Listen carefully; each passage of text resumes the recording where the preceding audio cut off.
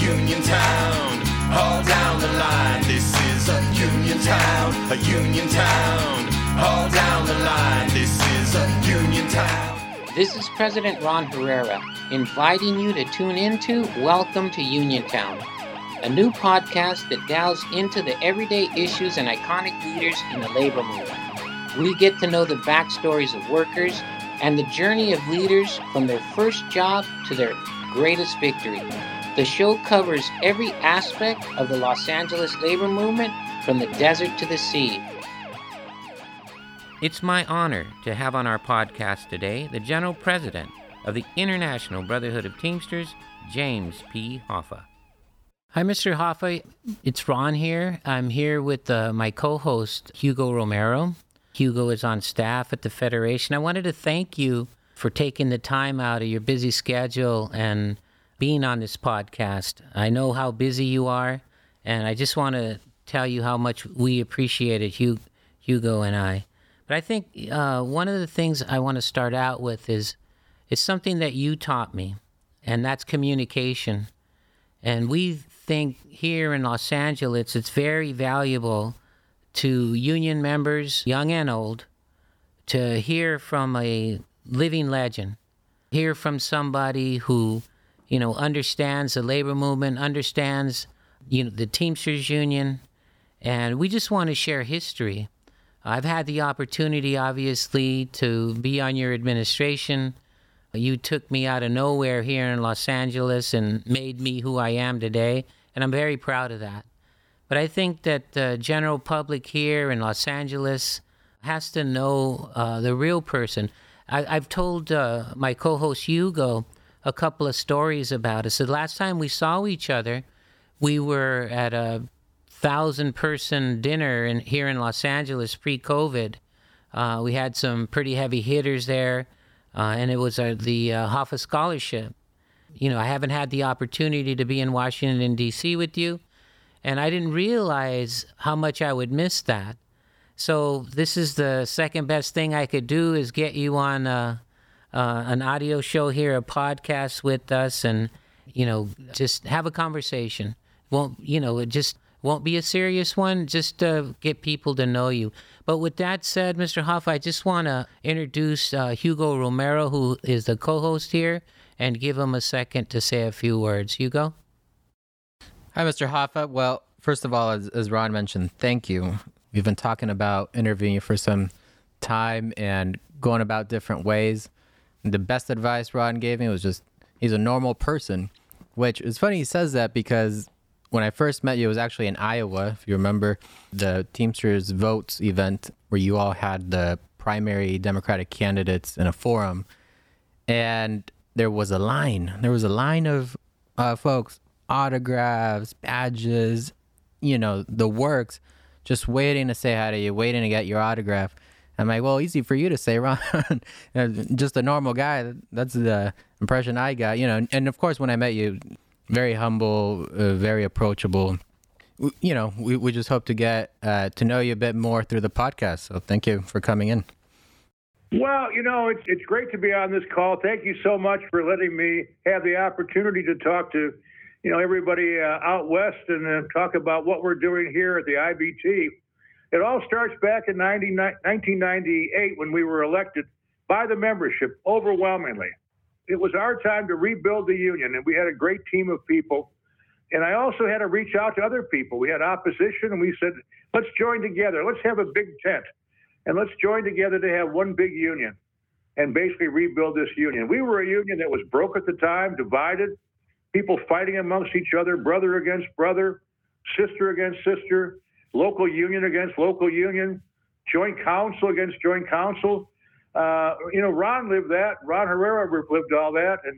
And we realized that we couldn't go on that way. We had to rebuild this union, and we had to be unified first. We were a union that was broke. It didn't have a strike fund.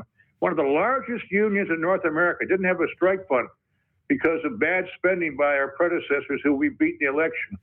Basically didn't have any finances, didn't have any money to do anything, no money to organize. So we realized, how do we start rebuilding this union? And we started brick by brick. And it took a lot of great Teamsters coming together to get that job done. And we finally started And the road back has been unbelievable. I'm glad you said that because, the mystique about the Teamsters is that we're this big, powerful union and nothing can hurt us. But like you said, in 1998, you had to rebuild something. We reached out to you as rank and file and officers to basically come and save us, and you definitely did that. And I say this without any remorse or excuse, but you're the only person, you're the only man that could have did this. I've been in Washington, D.C. with you, and I see, high-level politicians flock to you for pictures. And it's interesting because, those of us that staff you have to become photographers to take pictures of you and high-ranking legislators. I was with you at the California legislature when session stopped, when we walked in, and then all the assembly and senators wanted to take pictures with you. So I'm glad that you're on this call. I'm glad that, the folks in Los Angeles, and for that matter, the nation, can hear who you really, really are. And it's interesting, especially California, because California really is the golden state because we have so many, great people out there that realize we've got to do things for working people, for the middle class. We got to rebuild the middle class. We got to help those people that have fallen through the cracks that need help with basically funds that can help them get through difficult times. And you have such great politicians out there. And now you see Vice President Kamala Harris running. You must be very, very proud of that. And it's just amazing what we've been able to do out in California that maybe you can't do elsewhere. But they're so progressive out there. I'm very proud to work with everybody else out there and work with you especially. But rebuilding the union was a big job, and it's basically not only rebuilding the union, then we can deliver for the union. We can deliver good contracts. The Teamsters Union has more than 1.4 million members, and a lot of people say, oh, they're all truck drivers. Well, we are basically A to Z, airline pilots to zookeepers. We have everything that you can think of. When you see your UPS driver, the guy with that brown outfit on, that's a UPS driver. And they're our largest employer. We have 325,000 members at UPS. They're our largest. LA is our largest joint council 42, 165,000 people. That's the largest joint council in the whole union. So you can be proud of what you had, Ron Herrera, becoming head of the LA Fed, in addition to be a vice president of the International Union. That's incredible that you've done all that because it basically gives us a better way to try and help people that need our help. People are flocking to unions right now.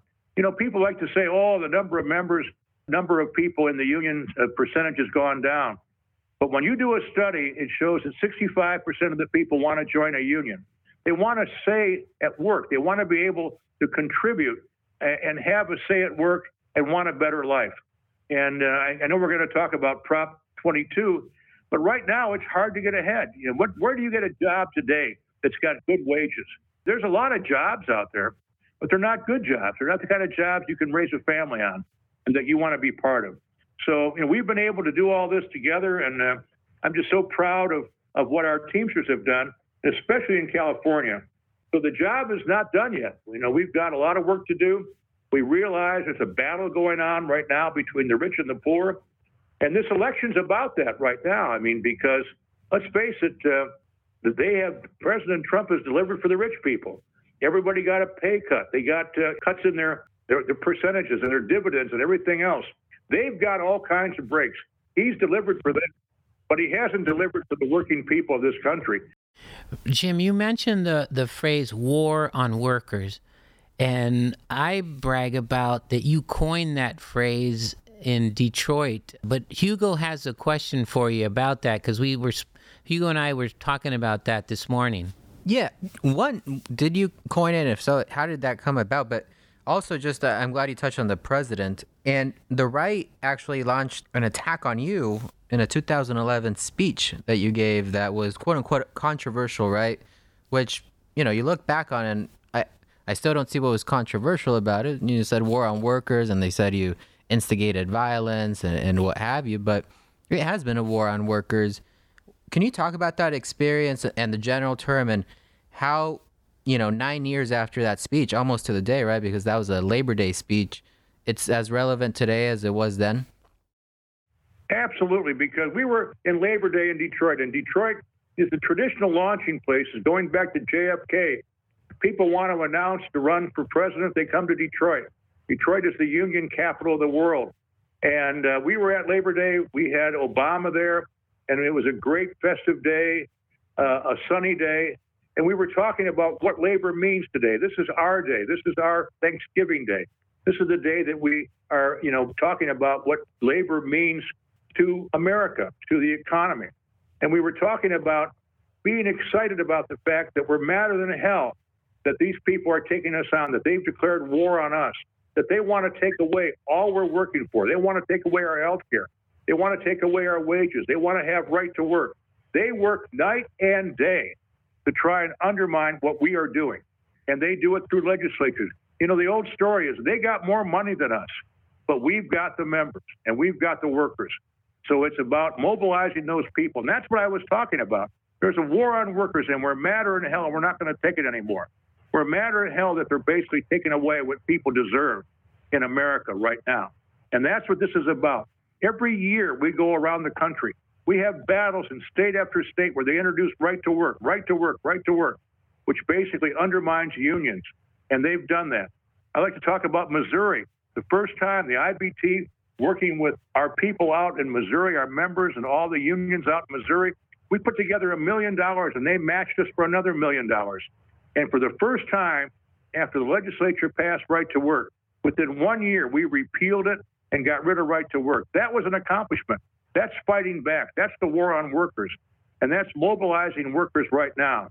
There is a battle between the rich and the poor. They talk about, you're talking about class warfare. You're darn right I'm talking about class warfare. There are the rich people that want to keep it and keep people who are working every day and keep the workers down. There's a great quote, that they say there's a war on workers right now going on. Because they talk about, there's class warfare. There's the rich versus the poor. And Warren Buffett said, and we're winning because he said the rich are winning because they've got more money to do legislation and things like Prop 22 to try and take away what we have, to make a gig economy where you're on your own. Well, guess what? You don't have any power by yourself. The only way you have power is you're with a union. So I give a speech sometimes, and I'll, have a couple hundred people at a union hall, and I'll point to one person in the front. How much power do you have by yourself? And he looks around and he said, well, I don't have any power. You can't walk into the boss and demand more. You make health care. You can't do anything. You're lucky. They think, you're lucky to have a job is what they tell you. But that's not the way we believe. We believe that when you walk in there, and I point out to the rest of the people in the room, but when we take all the 200 people in this room together, that's power. That's what a union's about. And I said, that's what we need right now. And that's what I was talking about on that great day in 2011. We're madder than hell, and we're basically fighting back. And it's time for us to fight back and to defeat these people that want to take away from the people, the needy, the people that want to have a decent life. And we are going to lead that fight.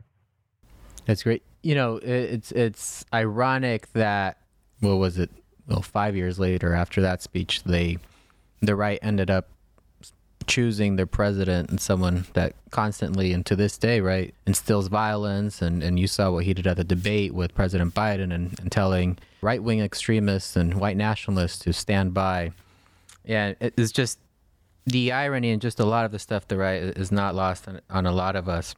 Earlier, you touched on Ron. How proud of him with Kamala Harris. We've been joking with Ron about how pretty soon they're going to have to pay residuals on him because he's showing up on all these Biden-Harris ads and at the DNC. And it feeds into this, mistake, like not regular person. But we actually did a very similar interview with Ron as we were doing with you today about being regular people. And one of the things people have been bringing up is Ron surfed. Ron did this. Ron was a sports guy. And as I understand it, you and Ron have that in common. You also played football.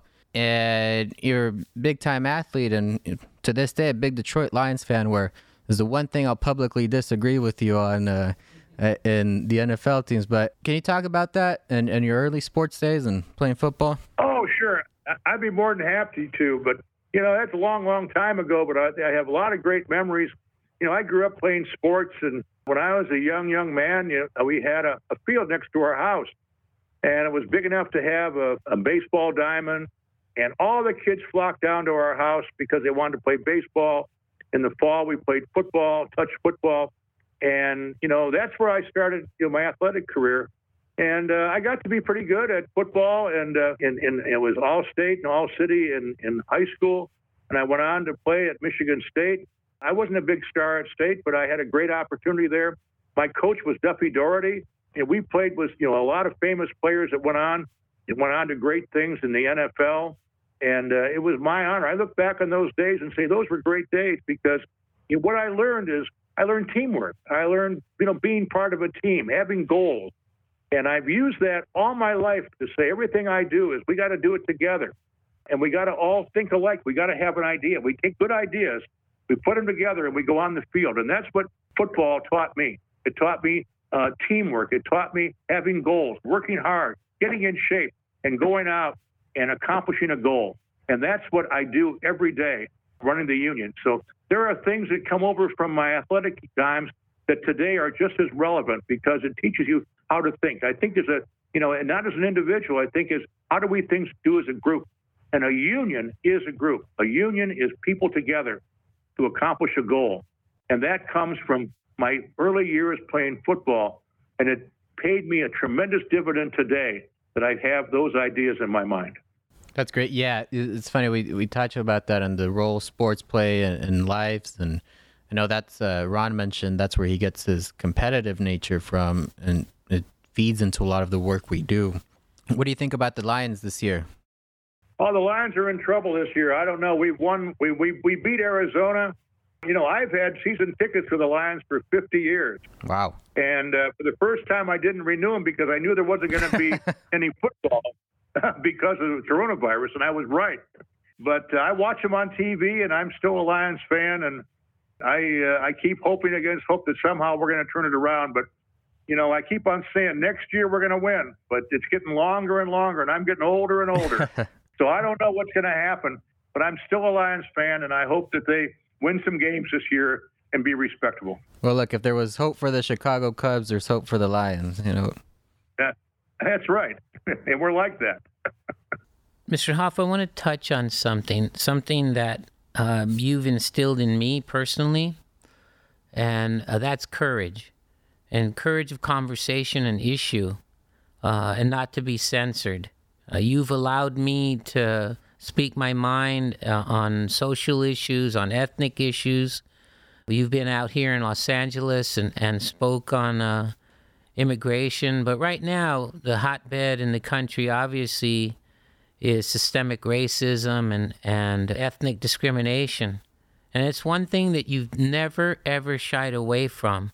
You have a legacy in blood of a civil rights person, a civil rights leader in your own right because of your dad. The thing that I wanted you to expand on is just what I said, what you've taught me, because that's a part of you that doesn't get out enough because people are afraid to have that conversation. People are, they shy away from it because it may not be politically, popular. But I've marched on the streets of Memphis, Tennessee with you. You sent me to the Pettus Bridge on its 50th anniversary. So you're, expanding our caucuses, you're expanding our human rights department. But tell us a little bit about that. Well, our talk with basically talking about racial injustice goes back to my father. And in my office, and I know you've seen it, we have a great picture of my father with Dr. Martin Luther King, with Walter Reuther at a memorial service for Viola Luizo, who was a good friend of my dad's. She was the wife of a business agent for one of our local unions in Detroit, and she was a freedom worker. And she believed in going down and helping black people have justice in the South. And she was murdered. And the Teamsters Union put up a $100,000 reward at that time to try and find out what happened. And we had a memorial service. And we have been tied, and my father was very, very close with Dr. King. He marched with Dr. King, and we were championed, especially because of what happened to Viola Liuzzo. So these are things that part of our heritage. And since that time, we have always been working, for racial justice, for ethnic justice in our country, because we have to make sure that everybody is treated equally.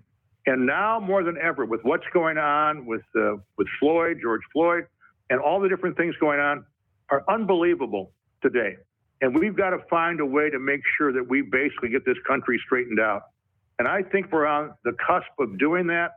And I think that what we're doing is on the right track. And whether it's discrimination with regard to ethnic or with regard to race, it's wrong in America. And what we've got to do in America is to make sure we have justice for everybody. And that's going to be the goal of our union. So not only do we negotiate good contracts, not only do we fight to make sure people have free from being misclassified, but we're also active in the halls of the government everywhere, whether it's in Washington, D.C. or Sacramento. And we're working night and day to make sure we have justice for all. And only that time will we have a true America. What a way to build on that legacy. And I want to tie this to one of the things you did, right? Because I'm obviously in the political department here at the Federation, and we all know what goes into endorsements, but particularly early endorsements. And you were an early endorser of President Barack Obama, first black president in the country, which, at the time, to be an early endorser and take a chance and obviously go against Hillary Clinton was a big deal. What went into that decision? What drove that decision? That was an amazing time that and now you're talking about 2007, when we had to make tough decisions. We had Hillary Clinton running, if you recall. Yep. And we had Barack Obama. And I sat down with Barack Obama. And I said, what's your view of the future? And he says, I want to make sure we have justice. And he was a great president for us. He did a great job for us. And I had to make the choice. And I talked to a number of people. I talked to people that I respect. And I said, because I didn't know him. I didn't know him well. He was a state senator before that. He really had not. I think he was a one-termer as a United States senator. So he really didn't have much of a track record. But I was impressed by meeting him, that he had a vision, he was smart, and he was different. And so we said, we are going to help get this man elected. And he started talking about our issues. He talked about unions, how we have to make our unions strong, how we have to change NAFTA so we have justice for everybody, how we have to make sure that people have a chance for a good life in America. He talked about the American dream, and that's what I believed in. So I got together, we talked to our executive board, we shared our views on who we should endorse, and it was unanimous that the Teamster Executive Board said, we're going to be the first big union that announced for Barack Obama, and we were the first big union. And I remember I went on CNN, and he was the president was doing a debate down in Texas, and I flew there to be with him to make the announcement. I did it on CNN with Wolf Blitzer. And it was really amazing. It rocked everybody that the Teamsters come out, the first big union to come out for Barack Obama. And the rest is history. We campaigned night and day for him, and we were successful in a very close election. So we did the right thing, but I'll never forget the inauguration day that I was here in Washington, D.C. on a cold January day when we had the inauguration. I'm telling you, the people that came here, there were millions of people that came, black, white, Chicano. Everybody came here for one reason. They wanted to see Barack Obama. It was a moment in time that I'll never forget. And the vision of people in their eyes, the hope and the dreams were coming. You could just see the way they were walking towards the Capitol. Thousands and thousands of people from everywhere across the land. It was so impressive. I'll never forget that. And that's what Barack Obama, a black man, first black man ever made president of the United States, elected. That was a moment in time, and basically we made history together. History indeed, Mr. Hoffa. I mean, that's a game changer right there in terms of that type of early endorsement and the groundwork, right, those of us that do feel the groundwork that goes into winning the early states, and certainly it that carried over and that legacy. And yet here we are now, 2020, President Trump seeking a second term. What's the strategy? What's the IBT doing? What should we all be doing? I mean, we have our whole program here at the Federation calling into swing states and what have you. What do you make of this election, especially with the pandemic at the same time, where we can't do our door knocking that we typically do, say here in LA? Well, I think, it's an incredible election because, it's amazing that, I'm from Michigan. Michigan has always been a Democratic state. For the first time in 2016, it went for Trump. Pennsylvania, Wisconsin, unbelievable. These are basically blue states turned red. Something's wrong because he hit a keynote. He started talking about workers. For the first time, somebody talked about, I'm going to open the steel mills. And it basically said people started having an idea that maybe we have a chance.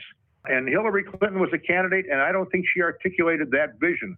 You've got to basically give hope to people, to talk about what I'm doing. I always have a thing that I say, we don't have to take care of the rich people. The rich people are already taken care of. They have lots of money. They have their yachts, their private jets. They have their mansions. They don't need any help. But the poor people, they need help. The poor guy out there working every day, who works hard every day and plays by the rules, he needs to have support. And that's the person we want to run for president. And so now, we've had 4 years of Trump, and it hasn't worked out. Basically, the rich got richer again, and basically everything has been turned around so that make sure our wages don't go up, to make sure we have a bad NLRB, to put people on the Supreme Court that don't like unions, and basically to rig the game against us. So we've got to put somebody new in the White House. We've endorsed, Vice President Joe Biden and Kamala Harris, and they are a great team. And they have a vision for America that we can start turning this country around. And you're right. Right now, we're handicapped by the pandemic. We can't go door to door. We can't do the rallies, which we used to always do. I remember you and I would do rallies. We would march hundreds. We would have thousands of people. You and I would be up on the stage with our other Teamster leaders talking about what we're doing. And as far as you could see, you would see nothing but working people, Teamsters and other unions, united in one cause. Well, maybe we can't do that now, but we can certainly get out and go to the media. We can have phone banks, and people know what's going on. They know what they haven't advanced the way they wanted to.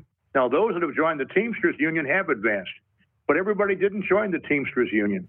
And they've been bamboozled by the gig economy and, you're on your own, or pull yourself up by the bootstraps, your own bootstraps. Well, we know that doesn't work. And the wages of the average American, when you take inflation, haven't gone up in 20 years. They're where they started from. Everybody reads the same thing I do, where it says the average person, can't survive 1 week without a paycheck or whatever measly paycheck they get because they're living paycheck to paycheck. Nothing can go wrong. Nobody can get sick. You can't have an emergency without basically crashing a family into financial distress and insolvency. You can't get sick because most people can't afford to even have health care. And what does he want to do? Trump wants to get rid of Obamacare. And that's unbelievable. When we need, in the middle of a pandemic, when we have 208,000 people, Americans have died, that he wants to basically stop health care for people that need it right now, to have insurance for this very difficult times, fighting the pandemic. Thousands and thousands of people are on ventilators across the country, and it's getting worse. And now he's sick with it too, him and his wife. It's just the final irony that could happen. So what we have to do with these difficult times is to make sure we campaign, to make sure we elect a Democrat, to get this country back on track, to make sure we get the right NLRB, to make sure the game is not rigged against working people. And what they want to do, they want to rig the game that no matter what you do, you can't win. No matter what you do, no matter how hard you work, you can't get ahead. And that's what they want to do that. They want to do it with misclassification. They want to do it with, alter ego companies. They want to basically never have you on where you get a W-2, where you're a regular guy, where basically the unemployment's taken out, where you have health care, all the things that you should have as a hardworking man in America. They want to take that away and put you on your own. Well, guess what? We don't want Joe Biden on Kamala Harris. That's why we're going to turn this country around. But it's going to take all of us together. And I hope everybody listening to this, if you are not registered to vote, get registered to vote and make sure you vote. And I wouldn't put it in the mail. I would find a way to get down and make sure it doesn't go through the mail. I'd put it right in the slot at City Hall. That's what I'm going to do with my ballot to make sure we get this thing done. We can do it together. It's a moment in time. You know, we always talk about, Ron and I have been doing this a long time. We talk about campaigning, and we campaign, for Obama, and we've campaigned for Biden. And every time we say the same thing, this is the most important election we've ever done. And guess what? This time is the most important election ever. We've got to get together. We've got to win this election, and then you're going to see this country start turning around. We're going to have racial justice. We're going to have economic justice. We're going to have somebody that's fighting for us. I've talked to Joe Biden. I've met him several times. I've known him for 20 years. He's a good man, and he will surround himself with good people. And together, we'll get the job done. That's great, Mr. Hoff. So one of the ways I can tell you mean it is because I hear the pounding on the desk. I know that's meaning business. We're nearing the end of the interview, and I got two questions for you. But one, that fire, right? That fire that we still hear in your voice. You mean it. You mean business. For young folks, what's the advice? Because last interview we had of course, civil rights icon Dolores Huerta. We have you. And one of the things we want to ask is we want these to serve as advice from legendary leaders like yourself. What's the advice on building that fire and getting that fire for young folks who don't have the benefit of a union? My advice to people is get as much education as you can. Now, not everybody goes to college. Maybe you go to high school, but get a trade. Get as much education as you can. Learn a trade. Join a union. I have friends of mine that most of my friends are Teamsters. I know people in the steel workers. I know people in the iron workers, and they have gone down. They've paid their dues, and they've got good jobs. But you've got to join a union. It's so hard to make it by yourself today. I know people today that go to work, and they'll work, in the old days, you go to work for one company, and you'd work there 40 years. Today, no one does that. A person might have 20 different employers and work at 20 different jobs. You know how hard it is to put together any type of a pension or any type of continuity of your life and your income and your health care, especially when you're young and raising a family? It's almost impossible. And that's why unions are so important. That's the advice I give everybody. Sir, I just got back prior to getting here to the studio to speak with you from a rally. We had a few hundred people there. We were protesting no on Prop 22 here in California. The Teamsters Union, as well as many more, but exclusively the Teamsters, have spent a lot of money out here in California. And misclassification, independent carriers could really devastate transportation in this country, create a whole new workplace model of app-based service workers, non-employees. Tell us why you thought it was so important to invest in California to defeat this law. Well, California is a state where we have people that believe in us, from the governor to the mayor of San Francisco, the mayor of L.A., the attorney general. They believe we do what we do. You pass AB 5 out there, which basically tries to end misclassification of workers. That's what they want to do because that's the cheap way to go. They don't want you on the payroll. They want you to do all the taxes. They want you to make the contributions, and they don't want you to have a paid vacation. They don't want you. They want you to be a widget, and that's what we stand against. We have fought misclassification for 20 years. I remember when we had Kamala Harris as the Attorney General. She was the Attorney General of California. Remember, you and I sat down with her, and we worked on misclassification back then in the first decade. And we worked all through that, and now we did AB 5. And now they're fighting back with Prop 22. I know people are going to stand up and say, hey, I want to have a good life. I want to make these companies, these multi-billion-dollar corporations, Make them pay their fair share. Make them pay me like they should. Give me a W-2. Pick up my workman's comp, my health care, my unemployment. Make sure I'm taken care of. That's what they don't want to do. They want people off their payroll. And that's why we've got to win Prop 22, and that's why we've got to fight misclassification as we have for 20 years. And it's everywhere. California has the big rich companies. And you know what makes you mad? The guys are the CEOs. They're making $100 million a year. And they have so much money. They have the yachts. They have the gated communities. They have the private jets. But they don't want you to be a regular employee. That's wrong. And that's why we need unions.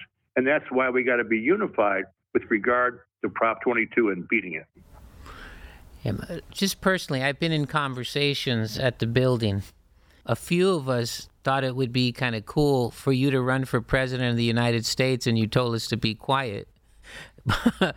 But this is serious. And what about James P. Hoffa, Labor Secretary? Or who would be your pick? Well, I don't know if I want that job, but I would certainly contribute to it and help him be a good Secretary of Labor. But right now, we've got to get a president in there, and he'll take care of get the right Secretary of Labor. But we got to have people that fight every day for us, whether it's in California or whether it's in Washington, D.C. And, you know, the battle's going on right now. Prop 22 is a battle. It's the rich people fighting back. It's the rich people's revenge. They're coming back to say, oh, no, I don't want to pay anybody right. I want to be able to cheat them out of their overtime. I want to cheat them out of this. I want them to keep their own records. I want to put the pressure on the little guy. Well, the little guy, he's trying to survive. He's doing his job of working every day, coming to work and doing a good job. And we've got to keep that going. So I think, I don't know if I want to be Secretary of Labor, but I'll support whoever Biden wants there, and we'll do everything we can to make sure he's successful. And that's what big unions are about, helping them get the job done. And we're doing it in California. Prior to getting on and planning for this, I told Hugo that he was going to listen to history and that he was going to tell stories to his children and grandchildren that he actually was able to interview James P. Hoffa, the IBT general president. As a kid, you know, I grew up in a longshore home where Harry Bridges meant everything. But even as a youngster coming up, I wanted to be Jimmy Hoffa. And I don't know why. I wanted to kind of share that emotional feeling with Hugo. I want to pass it over to my co-host and ask him a question about how he feels doing this interview with you. You know, first you get over the nerves, then you settle in, and I think everything Ron mentioned, Mr. Hoffa, is pretty correct.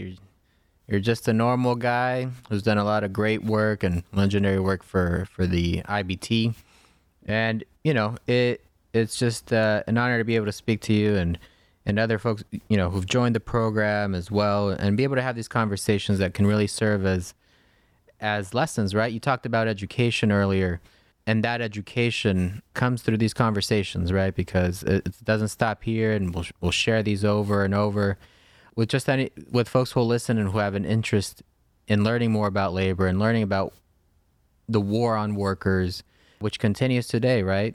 Talk about a war on workers, you know, Prop 22, the Supreme Court, the attack on unions, and it's just consistent, and passing out that message, I think, will be a great service, really, and part of your overall legacy that folks like myself, but even the Gen Zs of the world will hear and pass forward and hopefully carry on.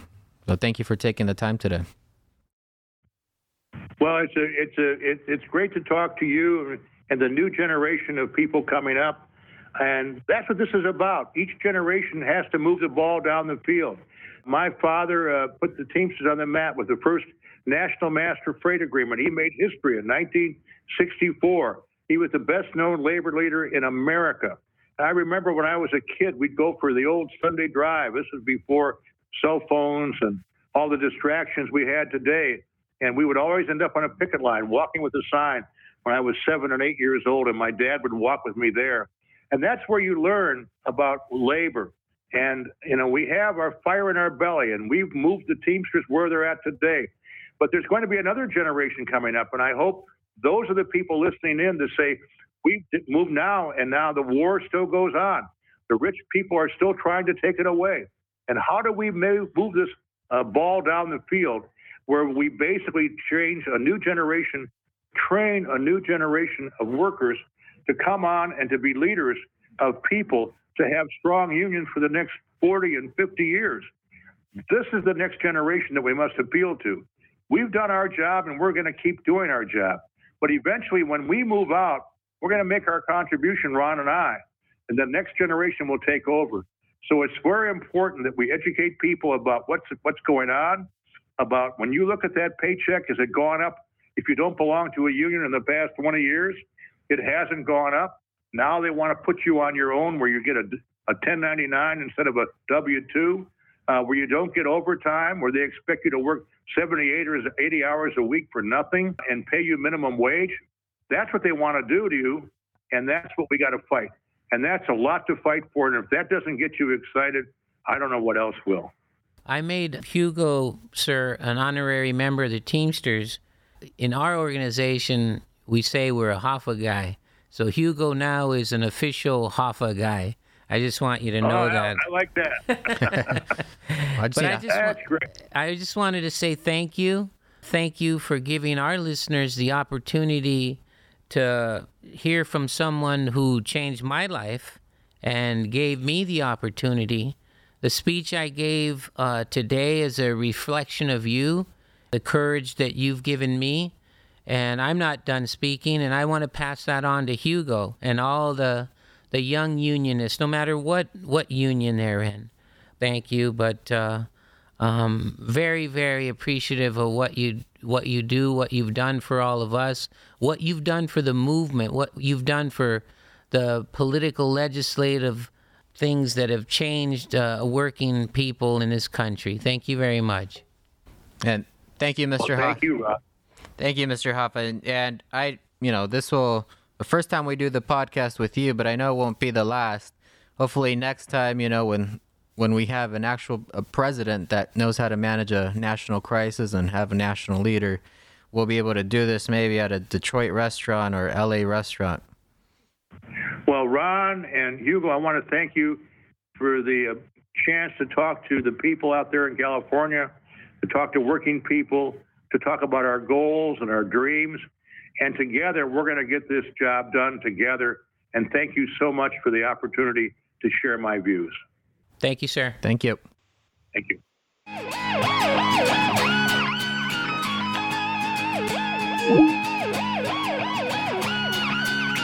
This is a union town, all down the line. This is a union town, all down the line. This is a union town. Hey, this is President Ron Herrera, thanking you and my co-host, Brother Hugo Romero, for joining us on this episode of Welcome to Uniontown.